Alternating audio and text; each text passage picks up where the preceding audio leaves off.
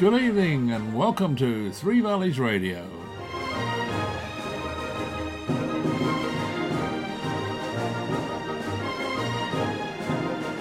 It's Wednesday night at 7 o'clock and that means it's time for Football Bloody Hell.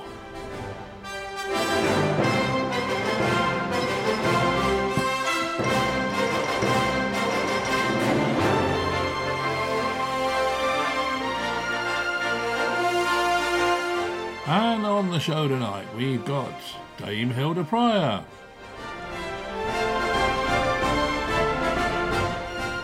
she got her damehood in the honours list recently. Paul Thorpe,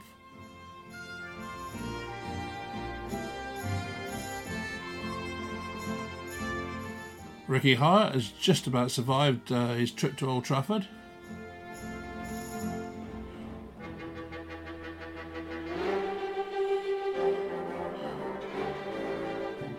I should be here as well.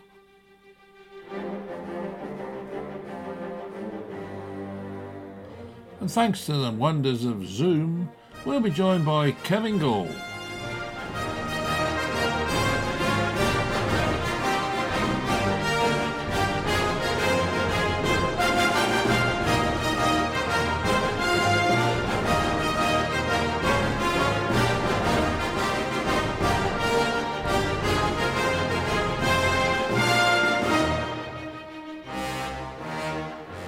So sit back and enjoy as we dissect the weekend's football results.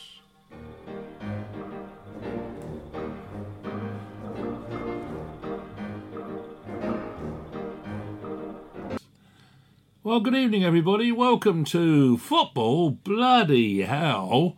And we've got a right shower tonight, I can tell you. Dame Hilda Everidge is here. Hello, Hilda. Hello, Hilda. You're supposed I wasn't to sure say what you were going to say there for a minute. Oh, Dame Hilda Everidge. Thorpe, hello, Thorpe. Hello, possums. Hello. Good evening, everyone. And then Lovely to be here again.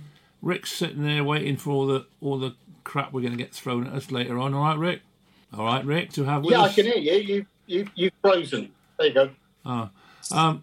Yeah. Well, anyway, I was about to say we're very pleased to have with us tonight Mr. Kevin Gall. Good evening, Kevin. Good evening. How you doing, old dog? Yes, not too bad, thanks. Good. Everyone okay? Yeah, not too bad. Good stuff. Good, Right, mate. Hilda Everidge, what are we going to start with tonight then? Arsenal? Yeah, that's not a bad place to start, is it? I think we'll start with them purely because obviously it's the big story that they've got knocked out, but it will have to be closely followed by Cambridge over Newcastle, which I'm sure Rick is desperate to get into it. But to be fair to Forest, I think that's the second time they've done it in 4 years, is it? I'm not sure.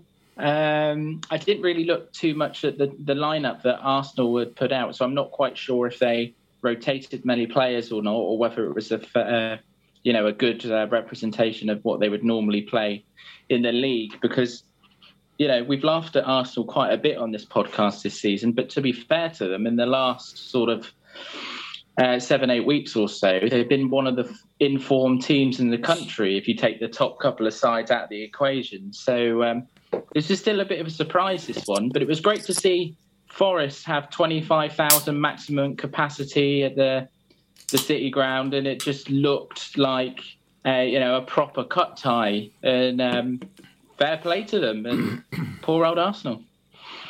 Yeah, with their white shirts on, that was a bit bizarre, I thought. I mean, I know what it's for, etc., but it just I didn't think it worked, kind of thing. But not with the numbers. No, exactly. All the names, all the logo on the front, nothing worked. But there, It said no more red, but some of the players had white boots on with red on them. What was that? that? Not consistent. What was that? Blood? Mm-hmm.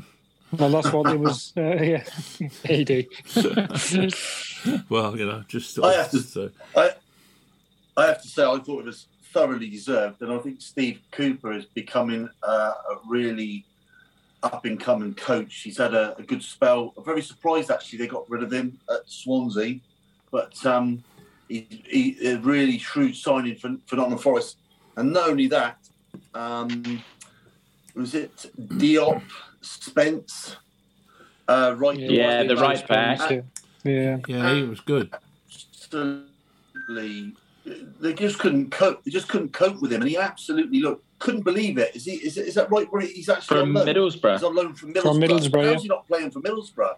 I mean, I just couldn't. That's either a one-off performance of a lifetime, or they've missed something. Because to me, he had pace. His control was exceptional. His defensive ability on tucking round was really good.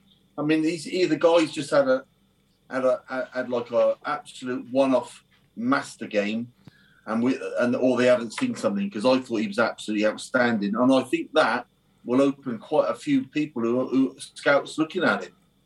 Don't know what you think, guys. If you're going to have a game of your lifetime, do it in front of the telly cameras. Yeah, for sure.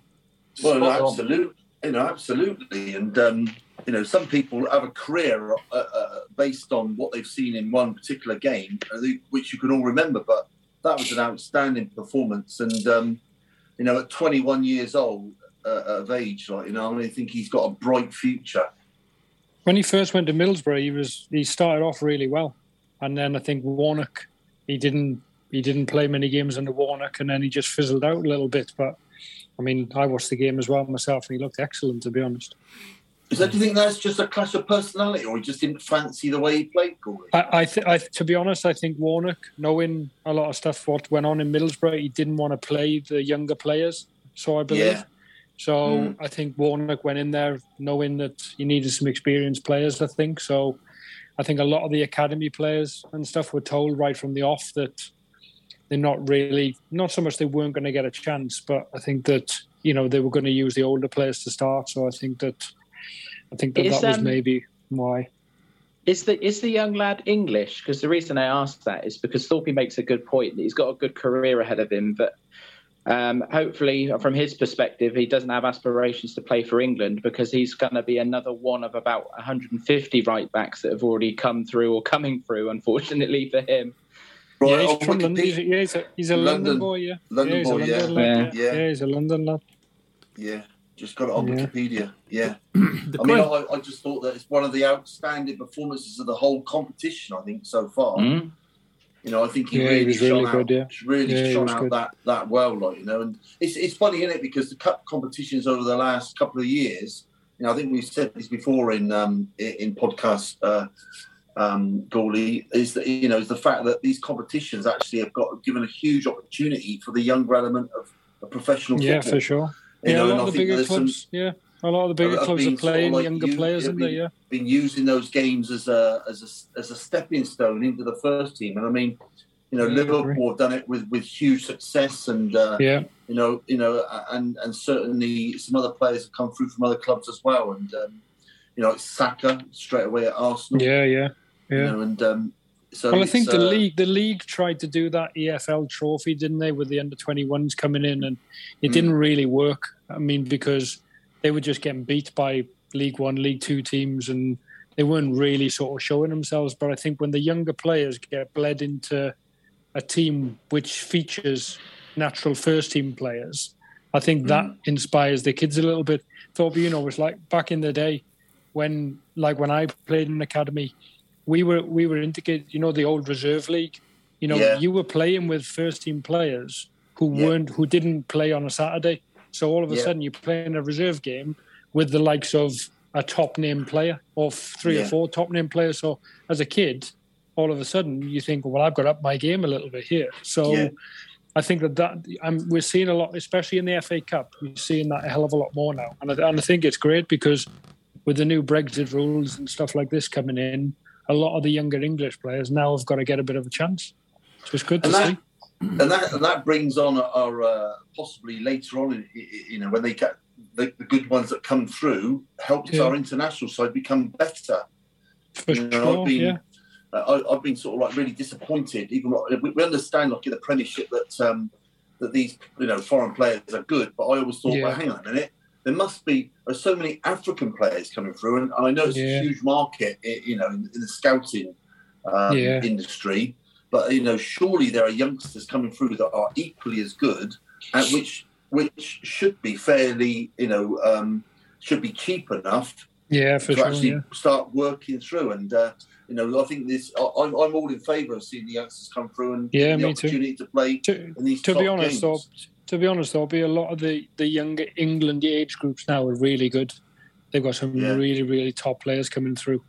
So it's like you look at the young lad who made his Emre, a young kid played for Stoke, youngest player ever to play for Stoke last it was the other night or whenever they played. I mean, he's a real talent. Plays for England under 18s.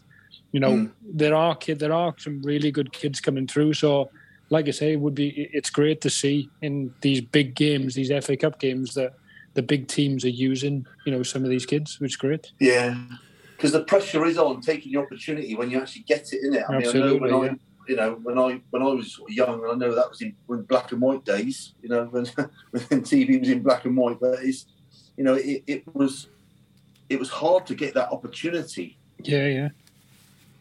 The question is, though, why is it always fullbacks? Well, I say always fullbacks, but I mean, there seems to be one hell of a lot of them are fullbacks. Why is that? Any ideas? I would say it's always fullbacks. Well, I mean, to be honest, look at Wan-Bissaka, look at people like this. I mean, he had one good season. I mean, he's not the best footballer in the world, but he's an athlete, and he's great 1v1 defending. And Man United paid 50 million quid for him, and you watch him week in, week out for Man United now.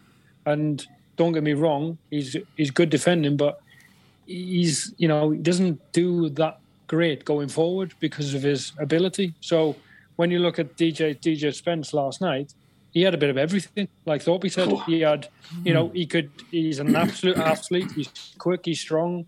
He could get forward. 1v1 defending was good. His technique was good. So for me, there are some really good boys. He's got a great name as well, I think. I think if you want to go far in football, you've got to have a half-decent name as well. Yeah, I think so too, yeah. Not being funny, when you actually think what you've just said, when you Wan-Bissaka, and then you sort of see this lad, which one would you want? I know. I know it's only one. I know we've seen him for one game. You know what I mean? Yeah.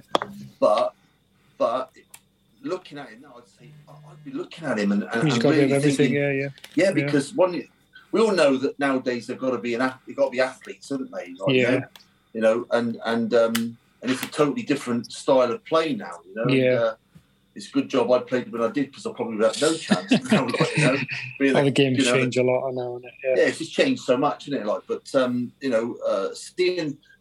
the beauty of this FA Cup as well is that it really has brought up some outstanding performances, and it has, and really shown, and it's been one where some teams have been really struggling. I mean, Tottenham. It took Tottenham to the 78th minute to get back to 1-1. Yeah, I thought it was the performance that they gave. So you go back to the FA Cup for a long time before. You look at you'll remember that obviously when we played Yeovil, when we played Liverpool. Yeah. We took then they put a really strong team out. They took till 80 minutes, and then Hugo Rodriguez, a dive. Took a dive. And that changed the game. And but like I say, for us as a team, the confidence that we had to go and play against, you knew you had to be at your best. But it just showed that, there wasn't... Listen, there's a massive gap as in consistency and quality and stuff. But on that one-off game, you just never know what's going to happen. And like I say, typical cheated Liverpool, isn't it, really? You would say that. Typical cheated Liverpool. But talking of Liverpool... FA Cup games... I was just going to say, I think, just moving on to what you're going to talk about, Adrian, I think it would be a good idea if all FA Cup ties stopped after 33 minutes. See where they were at. That's a really good idea. But talking of Liverpool and Manchester City, both of them have got real easy draws home. It makes you sick, doesn't it? It really does make you sick. Listen, it's what comes out of the draw. I think actually Bournemouth got. Can we all agree that it's normally Chelsea that get the best draw? Because I don't think they've had an away tie in the FA Cup for quite some time, and they've gone from Chesterfield to Plymouth. And I just thought that, seeing as we've all got Manchester United and Liverpool allegiances, let's try and look at the boys in blue and give it to them. Are you suggesting, Hilda, that there were hot balls at work? Oh, well, I mean, I'm not one to talk about hot balls, Rick. Hot or heavy. Hot or heavy, yeah. Yeah. Hot and heavy. About the heavy side these days. I mean, Bournemouth, they got a good tie again, haven't they? Like, you know, for them. I mean, yes. I would say Bournemouth at home against Boreham Wood. You'd like to think that Boreham Wood played really, really well, but you know, Bournemouth are exceptionally good. I thought their play was excellent. You know, there's some other tricky ones because Southampton got Coventry. That's a tricky tie. You know, there's definitely one going out against Everton and Brentford. Thorpe, what about Cambridge then doing Newcastle? Because that was probably the other biggest story, if not the biggest. Again, totally undeserved. Did you watch the game? Did anybody watch the game? I mean, no, I've only caught the highlights.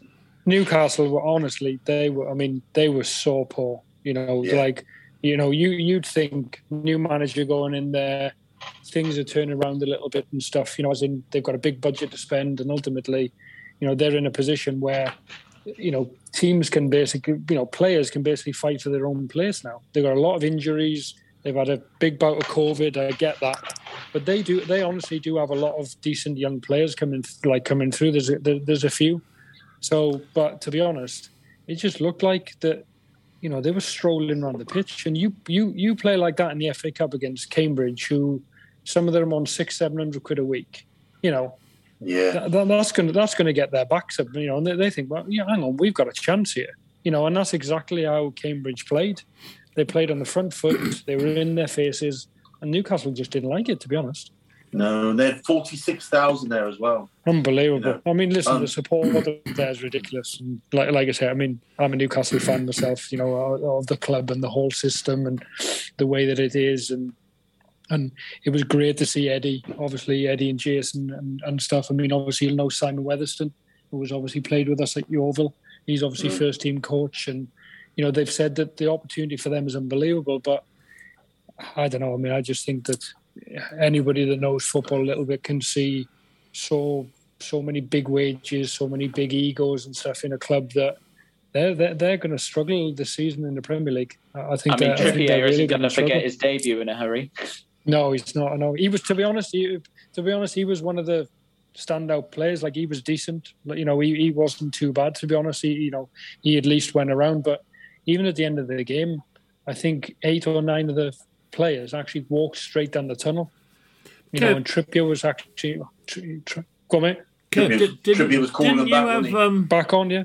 Didn't you play for their youth or something? Or am I imagining that? Yeah, I was there. I was at Newcastle for 7 years, yeah. 6-7 years, yeah. I thought you did. Yeah, so like I said, I've obviously followed the club since then. And obviously I still know a lot of the people within the club in the academy and stuff. And it's a good club. They're good people, to be honest. And it was good to see Eddie go in there, you know, and get the opportunity. But I just think that they're on a bit of a high into nothing. They've got so many players that are just sitting there, possibly taking their money and not really pushing through a brick wall and stuff. But it's a funny time for them, to be honest. The thing is, though, now they've got the investment, if they invest that money properly, then I think there's every chance that they will make the playoffs next season. Yeah, you're right. It's funny. Somebody said that to me the other day. It was really funny. Somebody said that. They said, "Well, listen, we're down. We look like we're going to go down this year, but if we invest right, we might make the playoffs next year." And you look at it and you think it's right, isn't it? Yeah. But you look at it. It could be an absolute godsend for them going down, because you think about it. All those players who've got the egos and the big contracts want to stay as high as they can. They'll want to go. Yeah. Yeah, that could be, you know, for me, I'd say, do you know what? It could be a good thing for the club, yeah. Actually, let's go down. Trippier, we might go down, but stick with me. Yeah, I'll build that team, because we'll get rid of all the egos, we'll get rid of all the trash. So normally, in a usual situation, I would agree with that. But I think because Newcastle have got pretty much unlimited funds, I'm not sure if that's going to matter for P. I reckon they can probably do that if they stay up or not, just because of the financial power they've got. It just depends on how sensible the new owners are going to be about this. Because you're not going to... instant success. So they think they're going to do that. And Thorpe's absolutely right. Sometimes you've got to go backwards in order to progress. Forwards. Yeah. In one step I think forward, it's not financial for them. The finances, it makes no difference to them whether they stay up or down. The parachute payments, this and that, they don't need any of that. So ultimately, like Thorpe said there, it could be a chance to just have a bit of a clear out.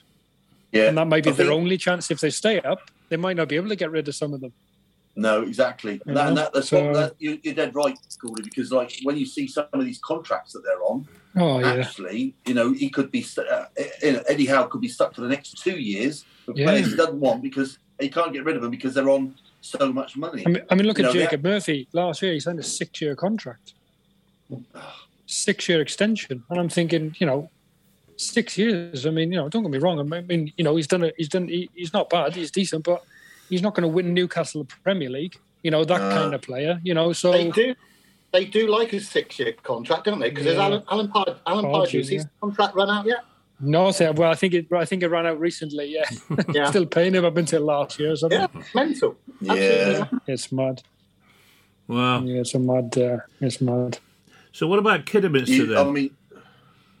What about Kidderminster? Well, let's talk about them. I mean, they did equally as well, I thought, because Reading aren't a bad side to knock them over in their own patch. Reading are decent, How come that game wasn't picked up? I don't understand how all the other fixtures that were there on the telly, and that game wasn't one of the televised ones. Because they had to make sure that Man United Villa was on, Rick. Yeah. Nobody wants to watch that. I am so not looking forward to. Can't win. No. You can't win tonight. I was surprised Yeovil's Bournemouth game wasn't televised. To be honest, it was. It was. The red button. Was it right? Okay. Yeah, they put 3, I think, on the red button. Did they right? Okay. Right. Yeah.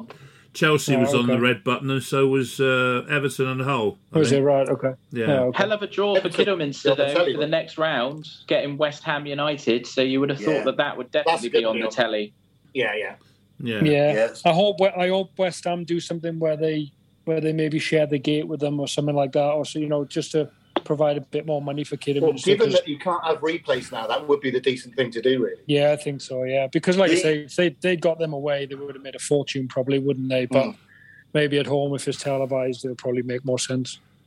I remember once when Yeovil played doesn't it?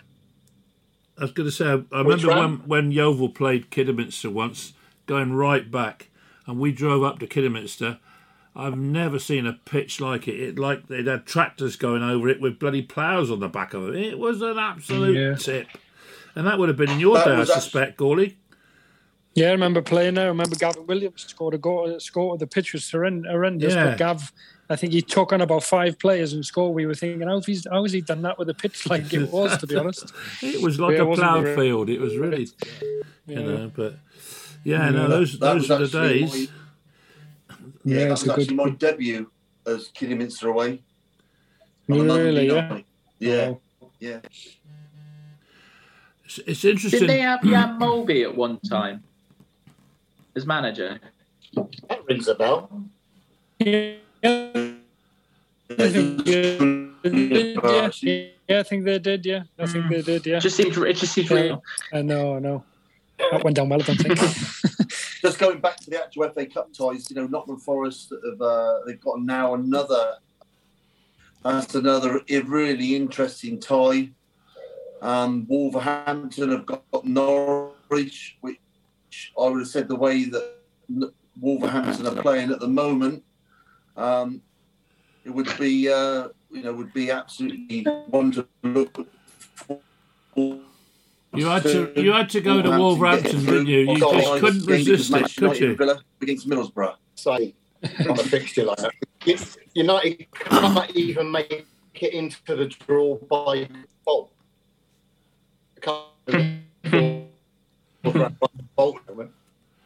This is a terrible. And also, not funny, like it's great for Hartlepool as well, because they're going to be away. They're going to be away to Crystal Palace as well, like so.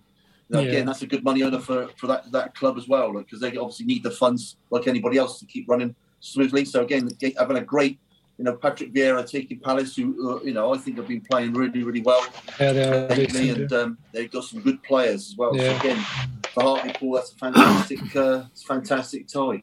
There's not really many sort of competitions like the FA Cup, is it, that gives these teams an opportunity.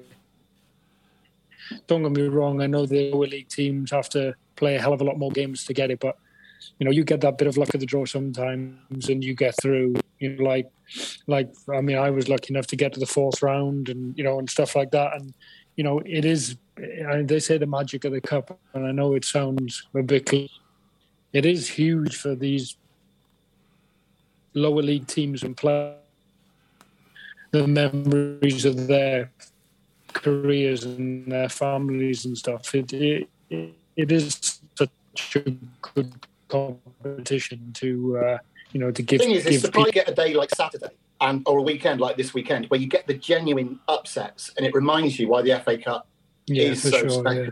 And why even the other games, Rick, like Barnsley and Barrow finished 5-4. 5-4. Yeah, I know. It was that humdinger, and there were so many goals.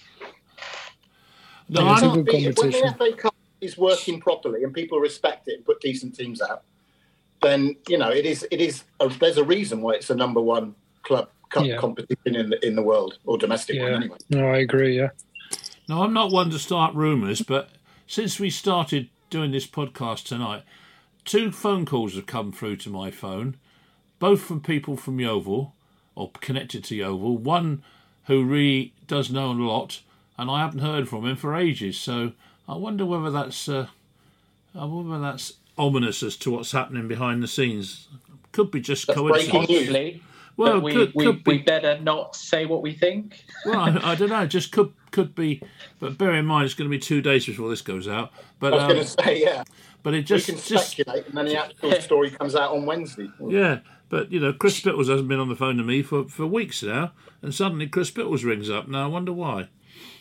But I can't comment. No. Absolutely. I'll tell you off air if you want to know anything. I'll tell you off air. Yeah, all right. Just very quickly, going back to the FA Cup and about Gawley mentioned about memories. I mean, could you let the listeners know, Gawley, what still goes through your head, and is it the fantastic memories you had from the FA Cup?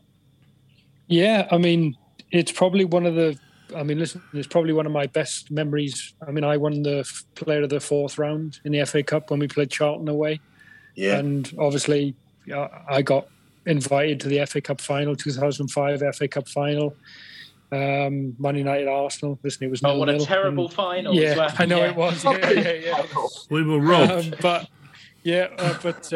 obviously losing on pens, United, and I mean, I got invited. We went onto the pitch before the game and half time to receive our shields and got in the team of the year. So it was great. And like I say, it wasn't, I mean, just that alone in itself, but it was all the stuff that went behind it. Like for me personally, the team and the sort of community thing that Gary Johnson had built with the club back in the day, for me, was probably one of the biggest memories of that FA Cup. Going away, the preparations, but it was also, we weren't doing it as a team; we did it as a whole community. Yeah. So everyone was following the whole journey with us. So and I find that with all the lower league teams that play in the FA Cup, even if they're playing at home or away, you always see more supporters there. You always see like people travelling. You always see a real big buzz about the whole thing. So I think the FA Cup brings a lot of people, within the community, together. So for me, I like I say, I was lucky to play in the FA Cup for various different teams and get to decent rounds. But that journey we had on sort of that year with and even the year before with the Liverpool game just reminds me of sort of. For me, I'll probably get shouted at for this, but probably what's missing from Yeovil right now. Camaraderie. Whole camaraderie and community. Listen, Darren's built, he's done well with the squad and what he's got now, but I always go back to what Gary did when I was there, and he made sure everybody was living in Yeovil or as close to, we all did things. We all went into the community to do things for other people, and we were part of Yeovil. and I always say it. I wasn't born in Yeovil, but I'm a Yeovil fan. Can't tell, and, sorry. You could never tell. Yeah. Listen, like I say, I've always said this. I wasn't born there, but I'm a Yeovil fan, and that was only down to the way that Gary had built the whole squad, but also the sort of welcoming and the togetherness we had with the community. So I think that again, that's like a memory for me, Thorby, to be honest, that goes back, the sort of togetherness that everybody went on that journey together. It wasn't just us as a football player. It was the whole town. It was everything. If you think of the bus trips that we did around the town, Kev, and everybody and the whole town, and there was thousands out on the streets, from the outskirts of Yeovil right through into the borough, people everywhere. Absolutely, wasn't it? Yeah. It was unbelievable feeling. It was good. It was good times, and like I say, Yeovil got to the championship and did really well, and then you go down the ladder a little bit and stuff, and it's like I say, it's whatever's been going on with the club and the owner and stuff like that, but. Like I say, for me, it's just always that memory of the squad and the camaraderie that we had together. We used to go to Tamburinos every Friday night before a home game and all eat out together as a team. I was down with Dominique the other night. Yeah, so and Dom, Dom's. I remember, I won. I think with the FA Cup, I won £1,000 worth of Umbro gear. And I said to Dom, you decide to give it to a school, and he obviously sponsored schools and different things. So the way that it was within everything, the squad and everything, to be honest, it was, for me, I've never been a part of something like that before. So it's always, like I say, I know sort of the question was about the FA Cup, but it just brought home everything around the FA Cup. But that whole journey was every single season that we had with the Yeovil at that point. So, I think that's a good memory for me. Kev, if you were great runs. Yeah. Kev, how would you get it back, though? I mean, I know obviously you need to hang it on to an event of some sort, a good cup run or whatever. But how would you get it back? I mean, do you think it's all down to the individual? In the case of Gary Johnson, you and I both know what he was like behind the scenes, or was it just the whole group? What was it? And I think the whole group. I mean, Gary was very clever to bring in the kind of personalities and players that he did do, to be honest. You had people like, Skivo, who's obviously the leader, that everybody respected instantly, and then you had people like Gavin Williams, who was an absolute nutcase, and you had Michael McKindo, who was, off the charts on how serious he was on different things and the way that he was. And then you had people like Lee and, Lee Johnson and Darren Way, who were really football mad and serious. And then you had people like, Plucky, who wanted to absolutely, take your head off every single game. So that's Plucky. It was. I mean, the variation of people that we had, and the sort of the mixture of players, it just seemed to work. But like I say, I think, to be honest, H, and I think we've had this conversation before, it wasn't so much about that. It was everybody within the club as well. And you were part of the club, then and stuff like that. And you've seen what everybody was like, and everybody seemed to help each other. Oh yeah, so it was. It was different, wasn't it? And it's. I think for somebody like me that I wasn't sort of brought up in football, but to get a job and work within a successful football club, and to go through some of the highs and lows, because we had a few lows as well. Yeah, for sure. That was something else. And for somebody that's sort of mad about football, to suddenly find you're right in the middle of it. And I mean, I remember when we went to Wembley for the League One playoff, which we won against Brentford. I mean, there I was on the pitch. Yeah, I was up there on the pitch, after the game celebrating, and to do something like that as a sort of, an average Mr. Average and nothing to do with the football club other than working for him, it was unbelievable. It really was. It was fantastic. And you're dead right, Kevin, that, Gary Gary did so much to induce that sort of an atmosphere within the club. It's looking back on it now, he was, I mean, when we went to, did you go to Latvia on that tour? No, I didn't. It was just before I got there. Yeah, I mean, some of the things he did over there, he was brilliant. He really was brilliant. But going back to the FA Cup, some of the things that the lads did out there, you won't want to know. Well, I remember Carl Orford sleeping in the bath in my room in the hotel. I remember that much, but that's not like Carl. No. You said how would you get it back? It's probably a good question, and I think that's probably what everybody wants to know. But I think that there's got to be some sort of link between the fans and the club again.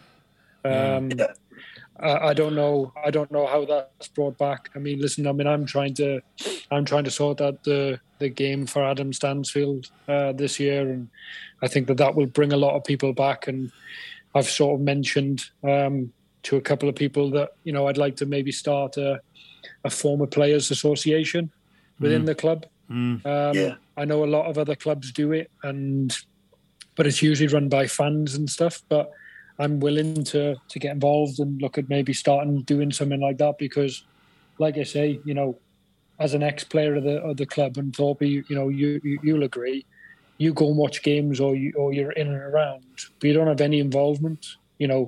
Football's very much, you leave the club, you're very much forgotten straight away. Even though you're from the club, you live in Yeovil, you're sort of forgotten about somebody, but if you could have some sort of involvement and go in on match days or, do some events where question and answers, what it was like in your day, what it was like. I personally think fans, and I'm not saying fans coming and paying for this thing. I'm talking about former players giving their time to the fans of the club to basically, bring that bit of connection back, I think. I in the past have actually offered my time as regards to the youngsters, whether it be birthday parties and utilise the AstroTurf, and then when I was at Yarlington Housing Association, I really tried to get there a link between, because we're very much community based, because we're a housing association, about getting the community joining up with Yeovil Town Football Club. And I sometimes I felt I was banging my head against a brick wall, and it's really frustrating. You will be, Thorpe. You will be. This is the thing. This is the problem.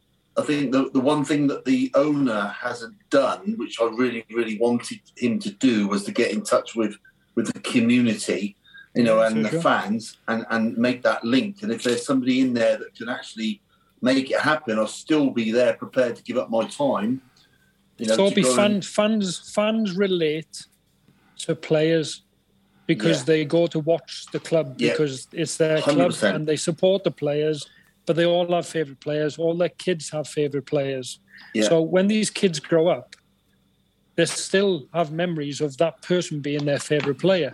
So for me, there's a generation of goes from top to bottom where players, people like yourself, there would have been people that you would have been their favourite player. So for me, if you come as a unit and you come as an association, I say association, but a big group of former players, and you're offering your services to the football club for nothing, to come and help bring that community back and bring fans back to the ground again.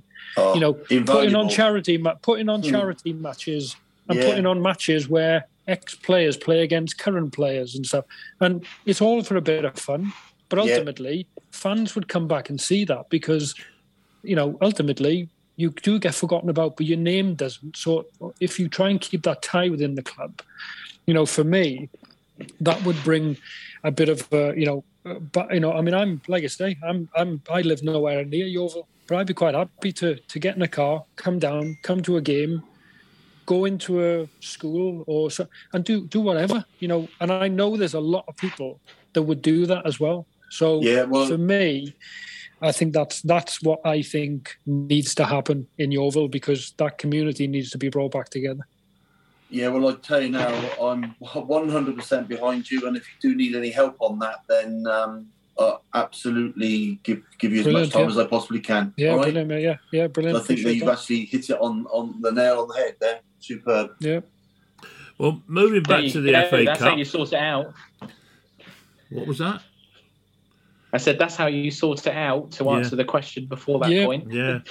So, Well, that's it. But like I say, I think that it's got to be something. So I think that if people sit in the background and wait and do nothing, I think that you'll have another couple of years of this standoff stuff, and I'm not sure. Listen, I might be wrong.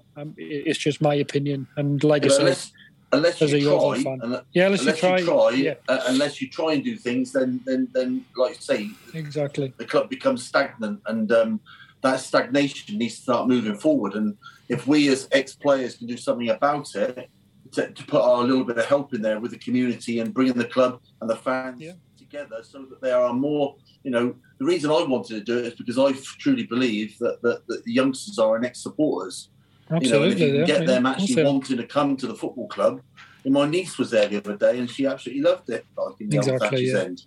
So the fact that seeing her there with her friends, and I did some kids coaching for a couple of weeks, and it was nice. It was nice to be able to do it. And there's so much to be done. Like I say, Toby, I'm not saying that my ideas are right, or I can sort this out and I can bring 5,000 fans back to the club. That's not. I'm not saying that, but even if there was 100 people more that came to the club, that's 100 people's more. Yeah. And I say this tongue in cheek. It's 100 people's more money going into the club that's reinvested into the team. Well, that's $2,000, isn't it? So approximately.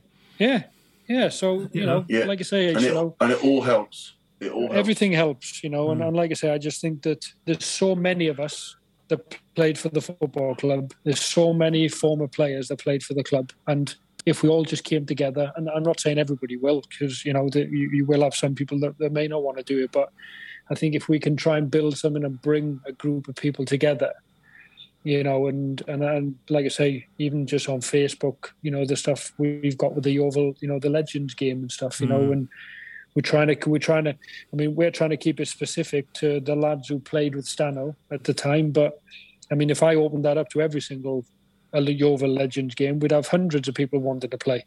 So why not? Why not look at doing things like that? Because I personally think fans would come and support that. Well, we used to do it with charity games. Sorry, it's just saying we used to do that with charity games, and Terry Cotton was Tony Pounder and prevalent in actually those games, and people like John McGinley turned up. Jerry Pearson was a local bloke, and he played in it, and we used to get a few fans there, but they used to enjoy it. Occasionally you get like Neil Coates come down a few times, and was prevalent in playing a big part in my brother-in-law's when he had his aneurysm and his brain damage, and we eventually ended up getting a couple of hundred fans coming along to a game and made some money so that we could probably help Matty in his fight against exactly. Exactly.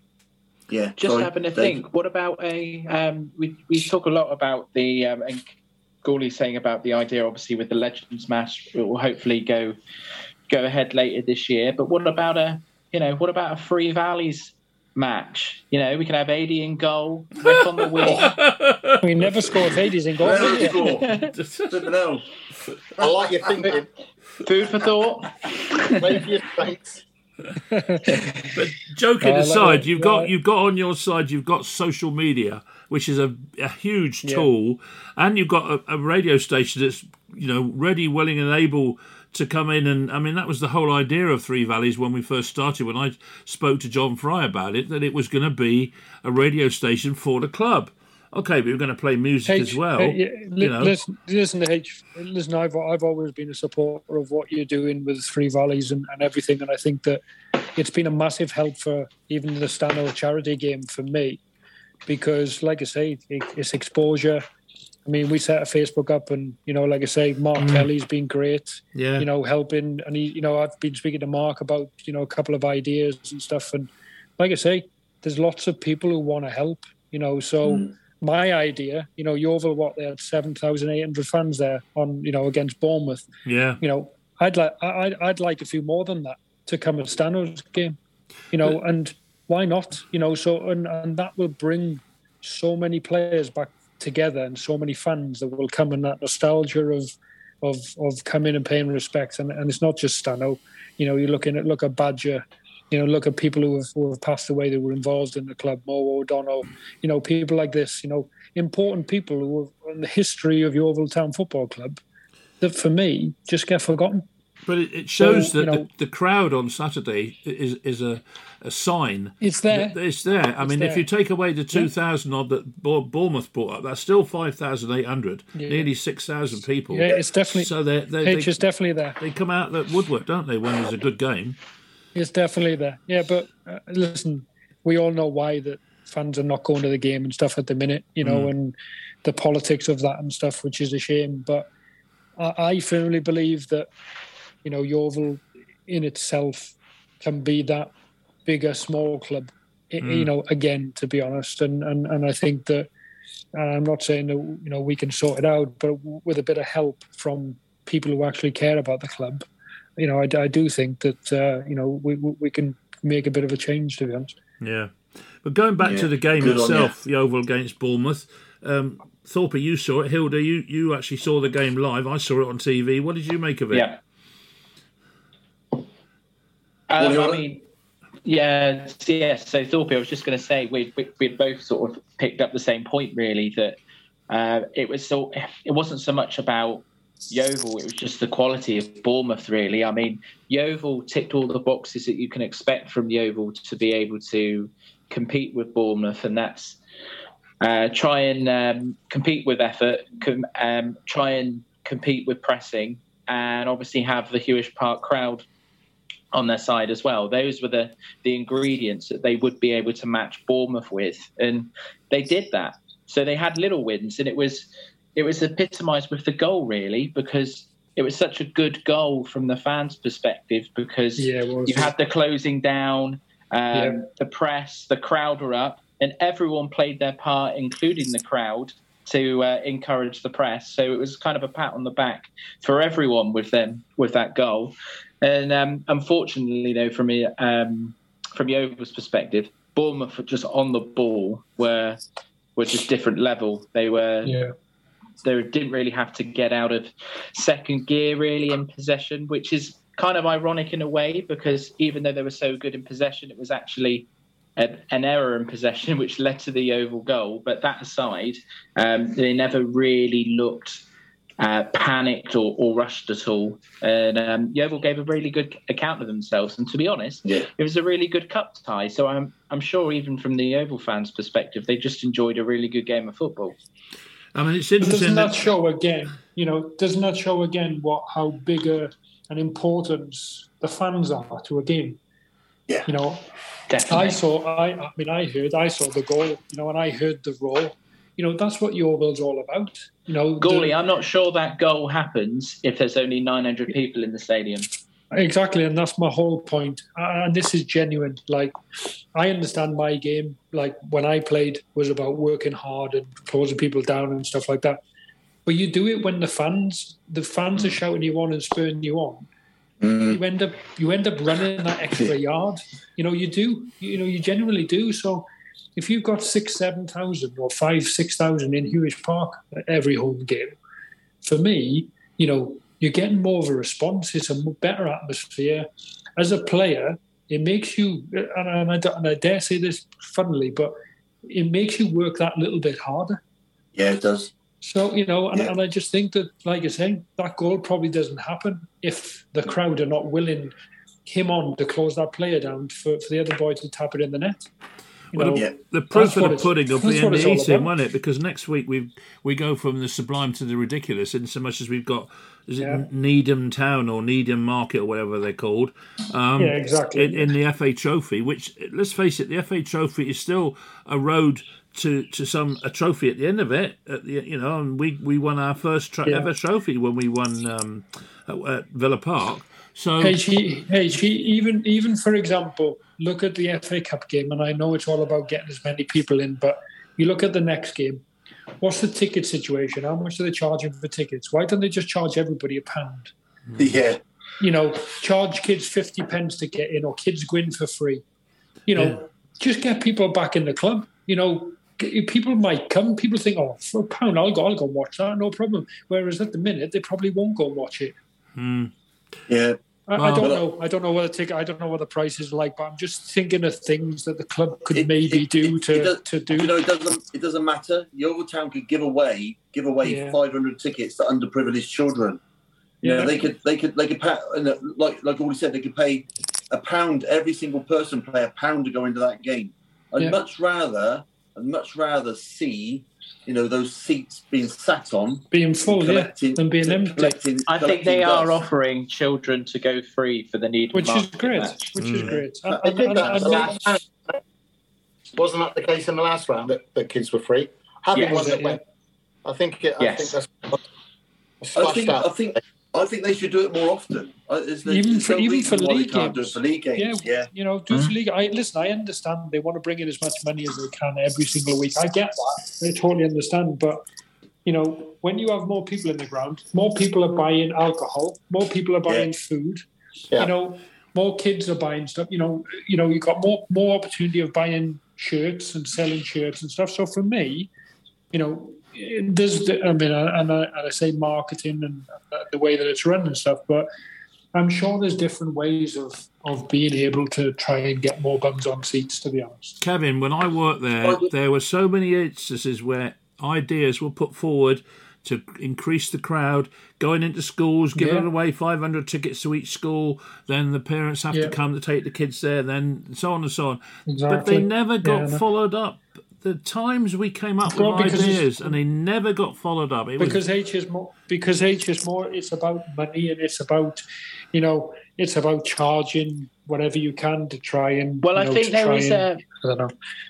there is a bigger picture here as well, because, like you say about these ideas, but you know, whether this is speaking out of turn, I don't know, but it's the reality. But at the moment at Huish Park, there just isn't the facility to do some of this stuff. So, and what I mean by that is, like, the T-bars, it's all cash only. There's no card machine. Really? There's hot water that isn't running in some of the toilets and some of the stands. There's water, there's standing water all around Huish Park. Like, the car park is dreadful, Thorpe, that we managed to park in, and we needed our wellies, like, to sort of walk around the grounds. I mentioned the other day that, like, Yeovil Town could possibly be the only club to get a game called off. Like, there's so much other stuff. Yeah, it's funny. Just very, very, very quickly. When I was at Trowbridge Town, I started up a club with I had a couple of little helpers, and we started up the Hornets Club. The Hornets Club, we actually started off with 36 kids on the first day, and we ended up with a massive 287, I think it was, kids by the end. They didn't all come to every single training session, but what I did was it started like, and what that meant was the kids got a football, they got a T-shirt, and then what I asked the club to do was actually to give away every month. We gave away, a load of tickets free where they could actually bring a pal, but they had to come in with a paying adult. And our actual gates went up quite considerably. And but what I did then was I asked the club to make sure that all the two tuck shops that they actually had and behind the bar, the kids could buy, there was like a 25p pen or a pen. There was an autograph book. All the programs and that, we got the kids came along with their boots. At half time, they all got on there and they played a little five-a-side games which had been organised.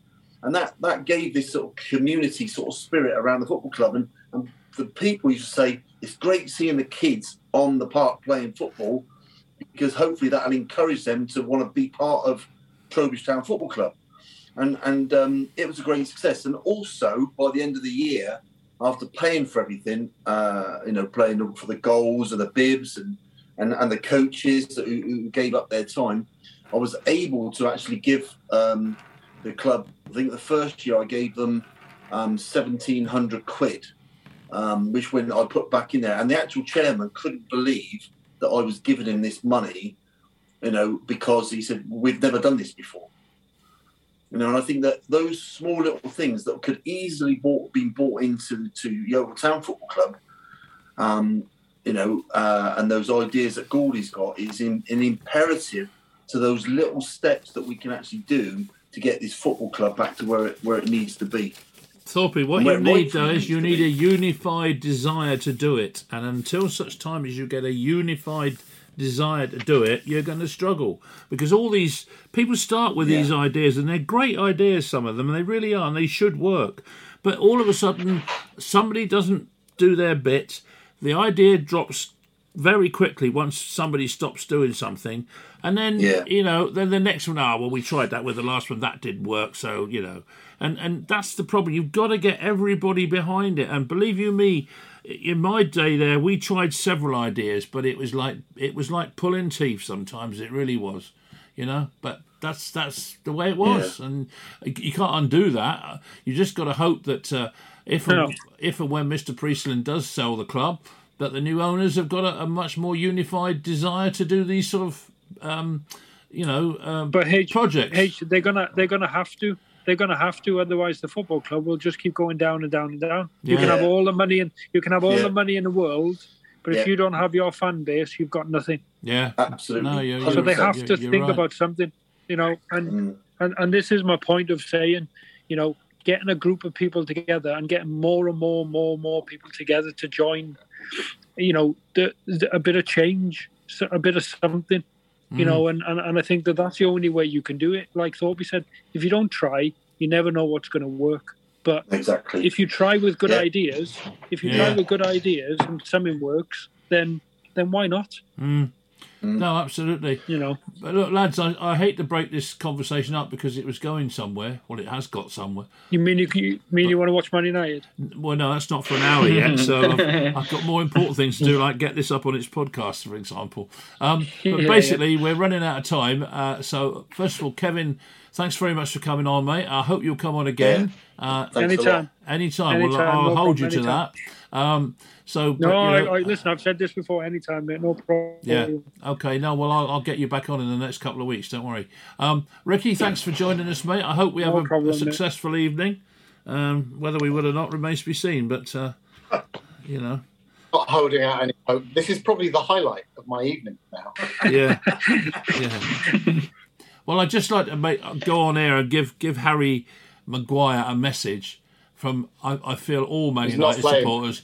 It's no good coming on saying you're fed up with this and you're fed up with that and you want this and you want that.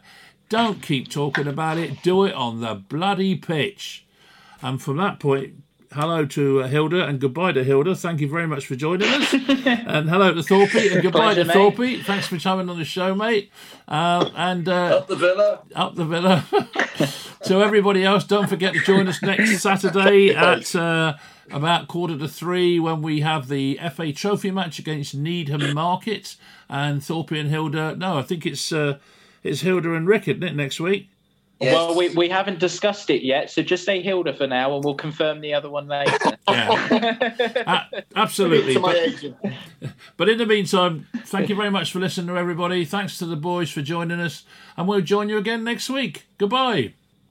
Oh, and P.S. I'm so sorry about the Zoom quality, but there were a couple of moments when it was not very good. But unfortunately, it's out of our hands. It's the internet, that wonderful tool called the internet. Anyway, see you next week. Bye-bye.